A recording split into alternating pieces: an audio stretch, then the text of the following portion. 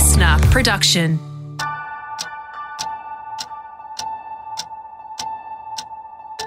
Hey, I'm Matt Dwyer, and welcome to Sleep, where Professor Harriet Hiscock and Associate Professor Emma Cerberus from the Murdoch Children's Research Institute help you identify sleeping problems in your children, from infancy through to secondary school, and give you easy-to-understand steps to improve their sleep cycles and overall health. So we're moving from our children being toddlers to now starting primary school. They have a lot more starting to happen in their lives. Harriet, how much sleep do they need? So this, again, will be dependent on the child's age and stage and will change a lot over those first, few years. But certainly you would want a primary school, a preppy to be going to bed by around 8 o'clock, maybe a little bit later. They will have dropped their daytime sleeps by now, so it's really important they have a good bedtime routine and get a good sleep overnight. So if they can go to bed at around 8 and wake at around, 7, that would be fantastic. So you're aiming for a good 11 hours of sleep in those early sort of primary school years. Maybe as they get into grades 4, 5, 6, you might be aiming for more like 10 hours of sleep. But still, sleep's really important. And they have a lot of activities that can stop that early morning swimming and things like that can start to impact. Yeah, I think it's a developmental period where you do see an increase in other things that can interfere with sleep. So if it's after-school activities, parent work schedules can and sometimes kind of be at play. But it is a huge transition starting primary school, and there's lots of new demands in terms of paying attention, learning, remembering things, and so it's really important to be getting a good night's sleep to help with learning those new academic tasks that the kids are facing in the classroom. Yeah, so they're starting to get into a really strict routine with school every day, Monday to Friday. But what about the weekend? Does that throw a spanner in the works of trying that routine out? Look, it can, probably less so than it does in the adolescent. But my advice to parents would be to try and keep your routine within about an hour of what you normally do. So maybe let them sleep in for another hour, go to bed at maximum an hour later. If you start to do any more than that, they go to bed later, they wake up later Sunday morning, they go to bed late Sunday night, and then you've got problems trying to get them up Monday morning to get them off to school. Yeah, I think that's one of the things that you start to see more at this age group is that irregular sleep-wake cycle that can then contribute to the development of sleep problems. So as Harriet said, if it's just, you don't want to be rigid and doing things, to the minute, within an hour is fine. But when you start to see really big variations, that's when you start to see more sleep difficulties occurring. And when we start preparing them to go to primary school, the toddlers are having those day naps. How do we start weaning them off that? They usually naturally drop them themselves. Okay. By the time, kids start school in Australia, they're usually 5, sometimes even a bit older. Maybe they're 4 and a bit. So they've usually dropped that sleep. Some primary schools will start the first term with Wednesday off to allow the toddler, now the school-age child, to catch up on their sleep. So that's one way that you can do it. They may need to have a sleep on the weekend, and that's absolutely fine as long as it's not interfering in a major way with going to bed that night. And I was just to expand on that, because it is such a huge transition and the young person is probably going to be really tired after a day of school. You might even be doing the bedtime a bit earlier in that first year. So getting them to bed by 7 o'clock or even 6:30 in some cases if they're really exhausted and struggling, and that's fine too. I suppose with the huge amount of information they're starting to learn now, that focus is so important. What happens when they aren't getting enough sleep here? Yeah, there's lots of research looking at this and the impacts that lack of sleep has. And certainly the research shows that if you haven't had a good night's sleep, it is harder to pay attention in the classroom. There's links between poorer sleep and memory consolidation, so being able to remember the important learnings of the school day and be able to carry those forward in your learning. Also, we see behavioural difficulties too. So children are more likely to be oppositional if they've had and not want to do what you say if they've had less sleep, but it can also be connected to anxiety and worries too. So I think there's a whole host of things that sleep can influence, and there's really a lot of good evidence now that there are links between sleep and a number of these things. One of the things I see particularly, probably not in prep, but starting in grade 1, 2, 3, is children are very aware of how they're going academically compared to their peers. And there's a particular issue called learning difficulties when a child's got a completely normal IQ, but they struggle with certain aspects of reading or writing or maths. And that affects about 15% of Australian children. And I start to see those children come with sleeping issues because they're worried about maths or they're worried about seeming dumb in front of their peers. And then that has a roll-on effect of affecting sleep and self-esteem and learning. So they're not dumb. These kids have got a normal IQ, but they've got specific learning issues. And part of sleep at this age is a bit of a Pandora's box, and it's opening up and looking at what else might be going on in that child's life that might be stopping them going to sleep. And we'll probably talk about bullying a bit later on as well, which is another factor that creeps in this primary school age group. So what are the early signs of primary school children not getting enough sleep? Well, I think as Emma was saying, it will be pretty obvious that they just can't get to sleep, so they're struggling to get to sleep. It might be that you have to wake them up in the morning. They're not naturally waking up by themselves to start the day, and you're trying to get them out of bed. They're cranky, they're oppositional.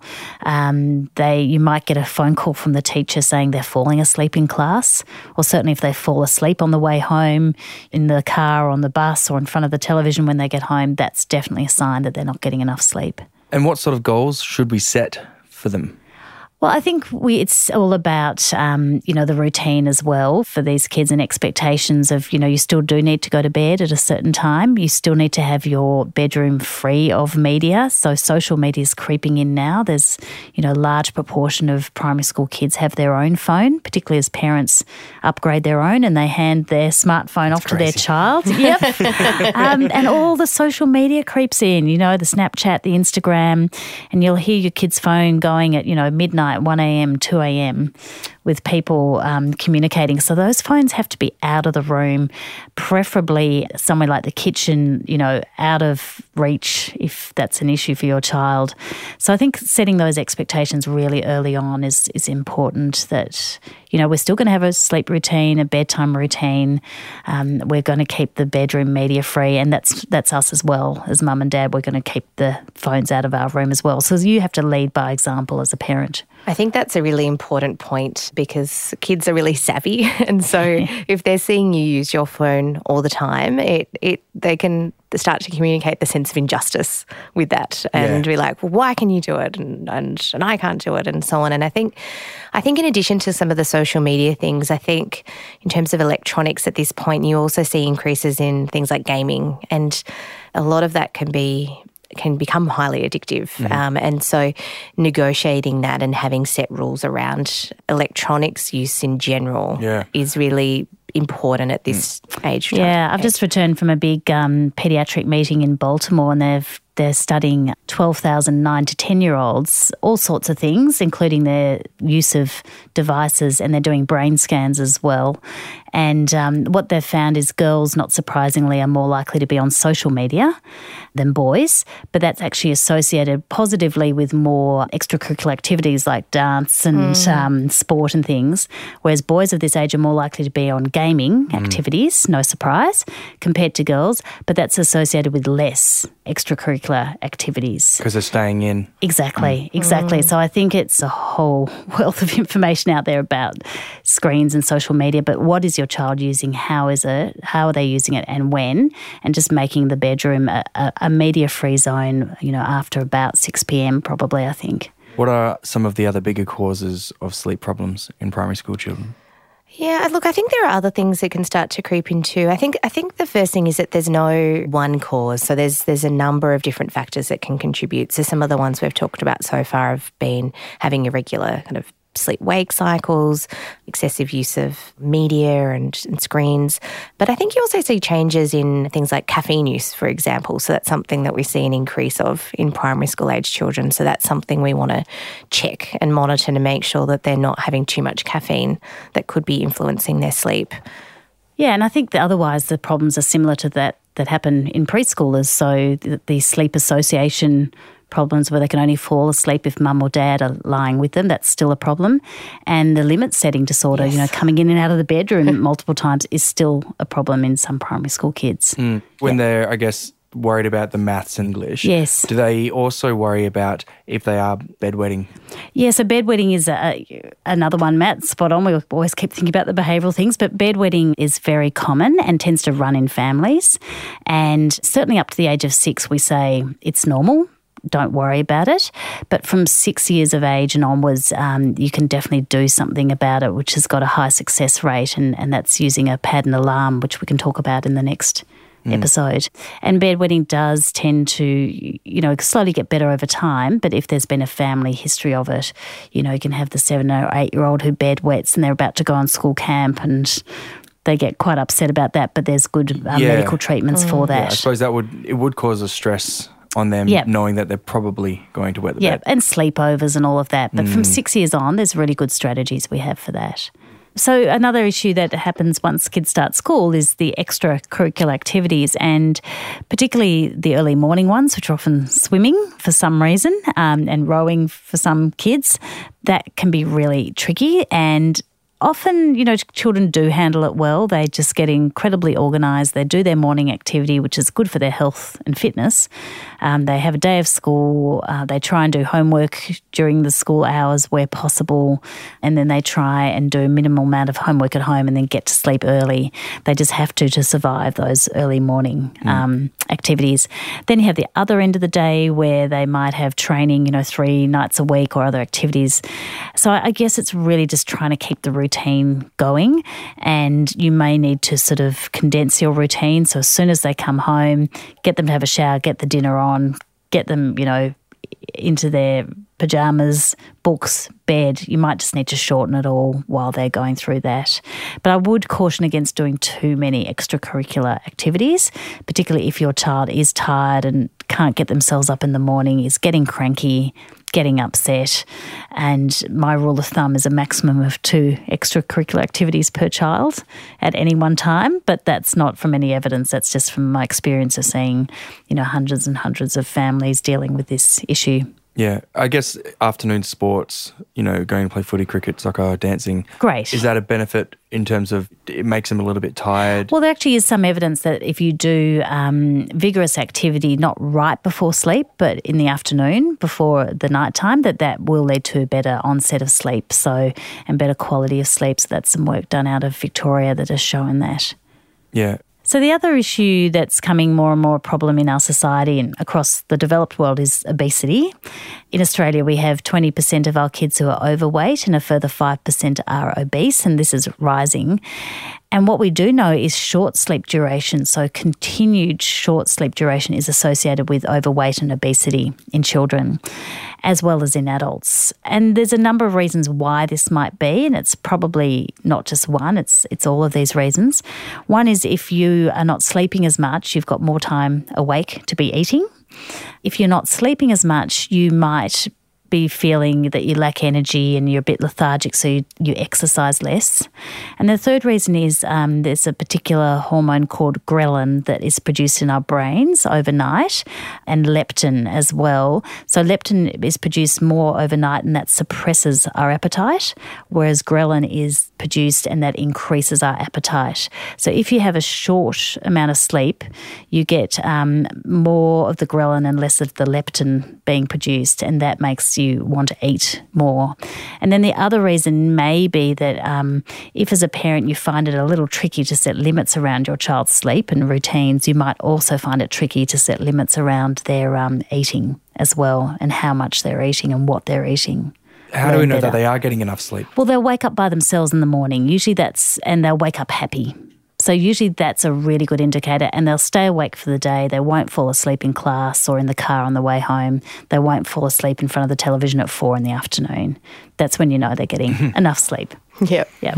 With their healthy sleep cycles, how much deep sleep do they actually get at this age? Yeah, look, it's just a gradual progression. So they are getting more deep sleep, less of the light sleep, and their sleep cycles are starting to lengthen again now, 50, maybe 60 minutes a sleep cycle, working up to the adult sleep cycle duration of 90 minutes. On and off? On and off, yep. So the same thing, going through episodes of deep and light sleep, with usually the first 3 or 4 hours of the night being deep, deep sleep before they come up into those cycles of deep and light sleep. Yep.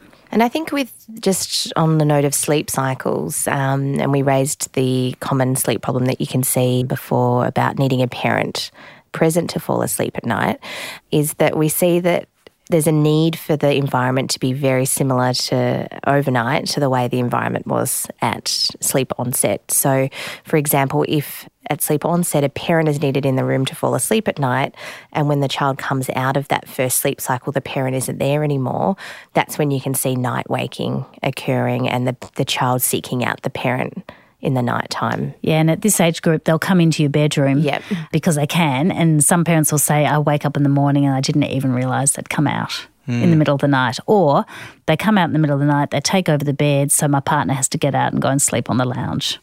That's pretty common. So, are nightmares and night terrors still prevalent?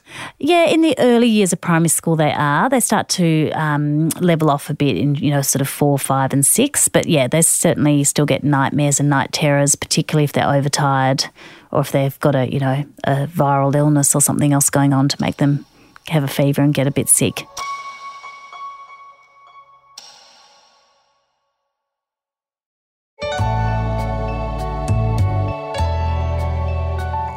What about some of the biggest misconceptions with sleeping here? That's an interesting one. I think sleep problems are really common too in this age group, and so I think that's important to note. And I think we did a research project where we looked at how persistent sleep problems were from primary school to adolescence. So we assessed for sleep problems across 5 points in time. This is a big study of 4,000 kids in Australia. And what we were able to show there is that sleep problems really do persist. So if you have a sleep problem when you're 4 years of age, that was highly associated with continuing to have a sleep problem into adolescence. And the other thing that was interesting about that study is that we were trying to understand the relationship between having a sleep problem and having behavioural difficulties and anxiety and depressive symptoms. And we found what we'd say is a bidirectional relationship. So we found that if you have some levels of anxiety, that's going to increase your risk for sleep problems.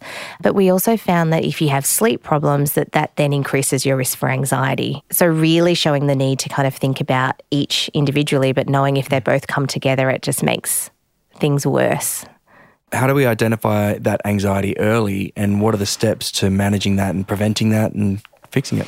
Yeah, there are a number of different causes of anxiety in this age group. So there are some primary school age children that still have some of those nighttime fears where they might be scared of, imaginary things. But I think with the increase in cognitive development, you can also see more worries about real life things like, having a burglar come into your house, for example.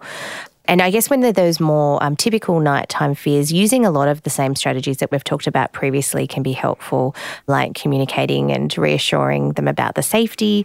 You can start to do some more creative things, I guess, with worries too. Like you can start to have a worry box, for example, where you might kind of draw a picture of the thing that is making you worried, and you can kind of put it away, file it away into that little box for the day, or you can scrunch up the piece of paper and throw it away in a bin or things like that. So you can start to get more creative with the way that you manage anxiety in this group. But when we're managing those kinds of worries, we can start to also use other techniques like breathing strategies, so slow breathing strategies just to calm the body down and help the kids to get kind of ready and relaxed for sleep.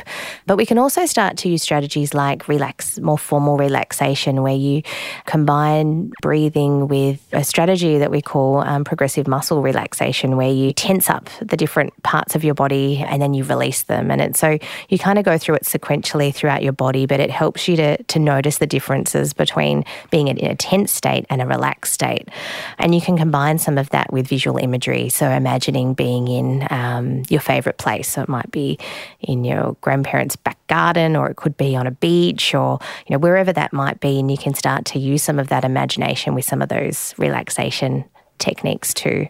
Yeah, and I certainly use that a lot with the school kids I see, and I will tell them to, when they get home from school, to go and close their bedroom door, lie on the bedroom floor, take off their shoes and do this visual imagery and sequential muscle relaxation, starting with their toes and moving up. And the reason I tell them to do it then is that if I tell them to do it before bed and it doesn't work, then they get more anxious. Whereas if I tell them to do it after school, they just naturally start to do it before bedtime anyway, but without that expectation. So I always tell parents, don't tell them to do it right before bed in case it doesn't work and they get more stressed, but tell them to do it when they get home from school and shut your brothers and sisters out and lie on the bedroom floor and close your eyes and do it. It kind of sounds like meditation. Is that something that you would introduce? Yeah, look, it is really similar to some strategies you might consider under the umbrella of mindfulness, and those mindful techniques are really popular at the moment. So there are some people that I know that use apps to help facilitate some of that. So Smiling Mind is an example of an app that helps to guide you through some more of these kind of meditation-based techniques, which heaps of people seem to be using. I don't know if you much to say about that, Harriet. Look, I think the Smiling Mind has done some evaluation in school-age children and found it to be beneficial to their mental health and behaviour in the classroom as well as outside the classroom. And I think it's a great, inexpensive, way of trying to tackle these things. So I think that's a great start, but I think you, as Emma has sort of talked about, you need to have a conversation with your child as to anything that might be making them upset, whether that's learning issues, bullying, peer group issues. And sometimes I draw a single line on a page and I do a sad face down one end of the line and a happy face up the other end. And I say, this is school, where 10 out of 10 is school is so fantastic, you want to be there Saturday and Sunday. Or this is the other end, it's 0 out of 10, it's awful, you hate it, you never want to be there. And I ask the kids to put a cross on that line of how happy they are at school. And that can pretty much tell me straight away, is it a school issue or not? And then I give them 3 wishes to make school better.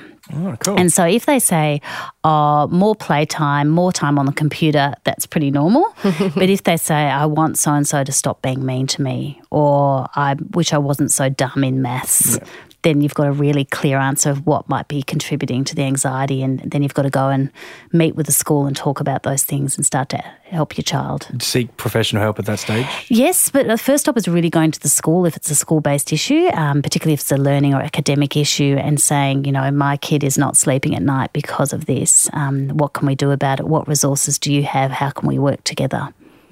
Yeah, I think that's really important to have those conversations. And I think thinking about when you have those conversations with your child is important too. So a lot of the families that we see in clinic are doing a really great job at having these discussions with their kids, but they're doing it right as the child's going to bed. And so when you start to talk about some of this stuff and it gets really deep and it can be upsetting for the child, it can just delay sleep onset too. So finding a time during the day that isn't just right before sleep to have these important conversations. Because I often say, tell me about your day, and then the kid starts crying and it's all not comes out. helpful. Yeah. So Emma, what if you've got an anxious child and you've got them off to sleep at the start of the night? What if they wake up overnight and come into your bedroom and want to hop into bed with you? Yeah. So I think it depends on how far in your journey of implementing the strategies you are. So if it's the first kind of week or so, I recommend that families just try to work on sleep onset to start with. So just focus on getting the child to bed at night and don't even worry about what happens overnight, because it's really hard to be implementing strategies in the night and at sleep onset. So I'd say just stick with that. And what you generally see is that if you get improvement at sleep onset, you see the improvements overnight. And that relates to that idea that we talked about before around the conditions of your bedroom environment and the way that you fall asleep. So once you learn how to fall asleep at night, you usually can start to implement that for yourself overnight when you wake up, very briefly from your sleep cycles.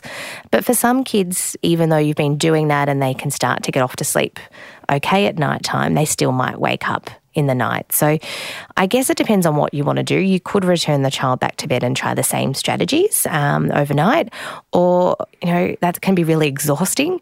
So you could even just set up a little camp mattress next to your bed, and if they kind of come into your room, the rule could be that they can come in, but they go onto that mattress, so at least your sleep isn't getting disturbed. Mm-hmm. And what about managing some of the other bigger problems, like what do we have, like bedwetting? Yeah, so bedwetting is a really common issue in primary school age children, and it tends to run in families as well. So if your child gets the age of 6 and they're still bedwetting, then it's time to do something about it, and that's where the evidence comes in that we know we can. And the most useful thing is something called a pad and alarm. So basically it's a little pad that goes on the child's bed, underneath the bedclothes or underneath a towel even, and it's set up to an alarm, and it triggers when there's moisture onto the pad. So once the child starts to wet, then the alarm goes off. It's a really loud alarm. It can wake up the whole family. But what it does is it rouses that child from their deep sleep, and what you need to do as the parent is go in, wake up your child completely. They need to turn off the alarm, the child themselves. Then they need to go to the bathroom, finish doing their wee completely, come back to bed, fresh, pyjama bottoms if they need it, and reset the alarm. And so this is a process that takes 4 to 6 weeks to work. And typically what we do towards, if they're getting 3 or 4 or 5 dry nights in a row, then we might get them to drink a bit more fluid in the evening and keep using the alarm. And usually after 6 weeks, there's about a 70 to 80% success rate with the pad and alarm. So it's just training the brain to wake up from sleep to be able to go to the bathroom. And usually these kids are otherwise well. You must get them checked out by your doctor first, just to make sure there's no underlying rare neurological problem causing this, or a urine infection causing the bedwetting. But normally it's something just tends to run in the family. Sometimes children will be going on a school camp or having a sleepover, and again, speak to your doctor, but there are special sprays or little wafers you can put under your tongue to help just turn off the hormone that makes you do wee, and it keeps you dry for the night as well with that. So that's something you need to speak to your doctor about prescribing. At this age group, we also see difficulties with limit setting, so where the child is basically refusing to go to sleep at the time that the parents are wanting them to go to sleep.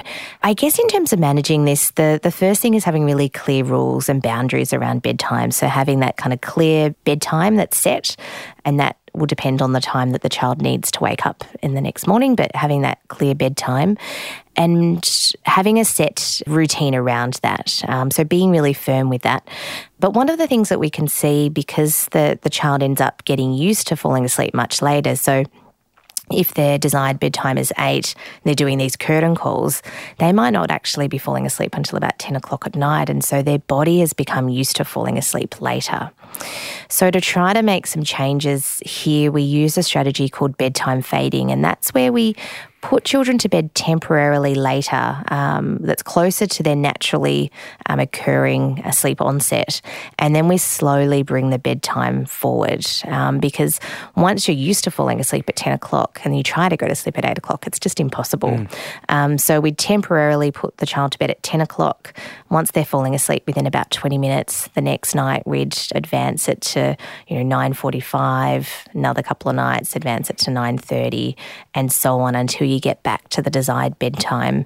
But often that strategy is needed to get the kids sleepy enough to be able to engage in the strategies, because if they go to bed not sleepy, then they're more likely to call out and protest. Yeah, and I think that works really well even with kids with mild anxiety who are not falling asleep because they're just worrying about things.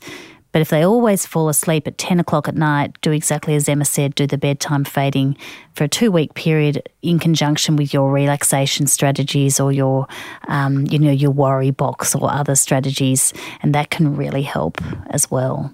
Yeah. What about just before setting them to bed at 10 p.m? Are there things that we need to make sure we do and don't do? Yes, so it's really important to think ahead of time what those activities are going to be, and they have to all be quiet activities without screens, because if the child's just, watching TV up until that time, then that might have an impact on whether they can fall asleep at night. So doing, reading, colouring in, puzzles, something kind of low key with the family is really important, and to think about that ahead of time, what that will be.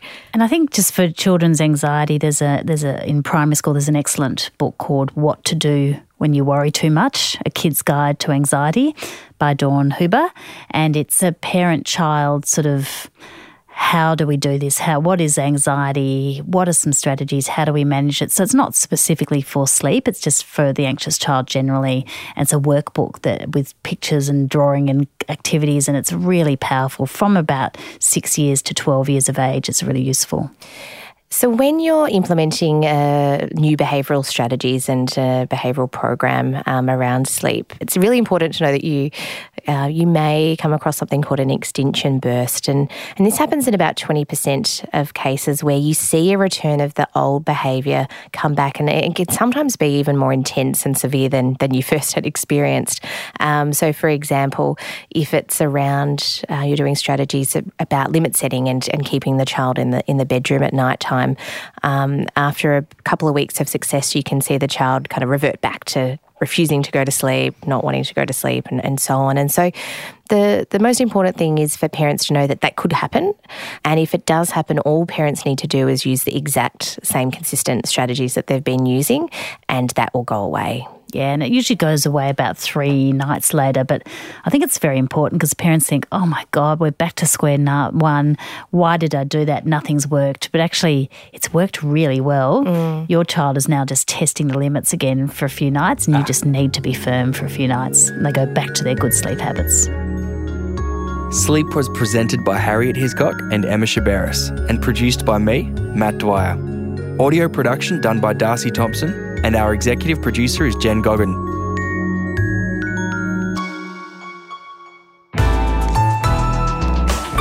Listener.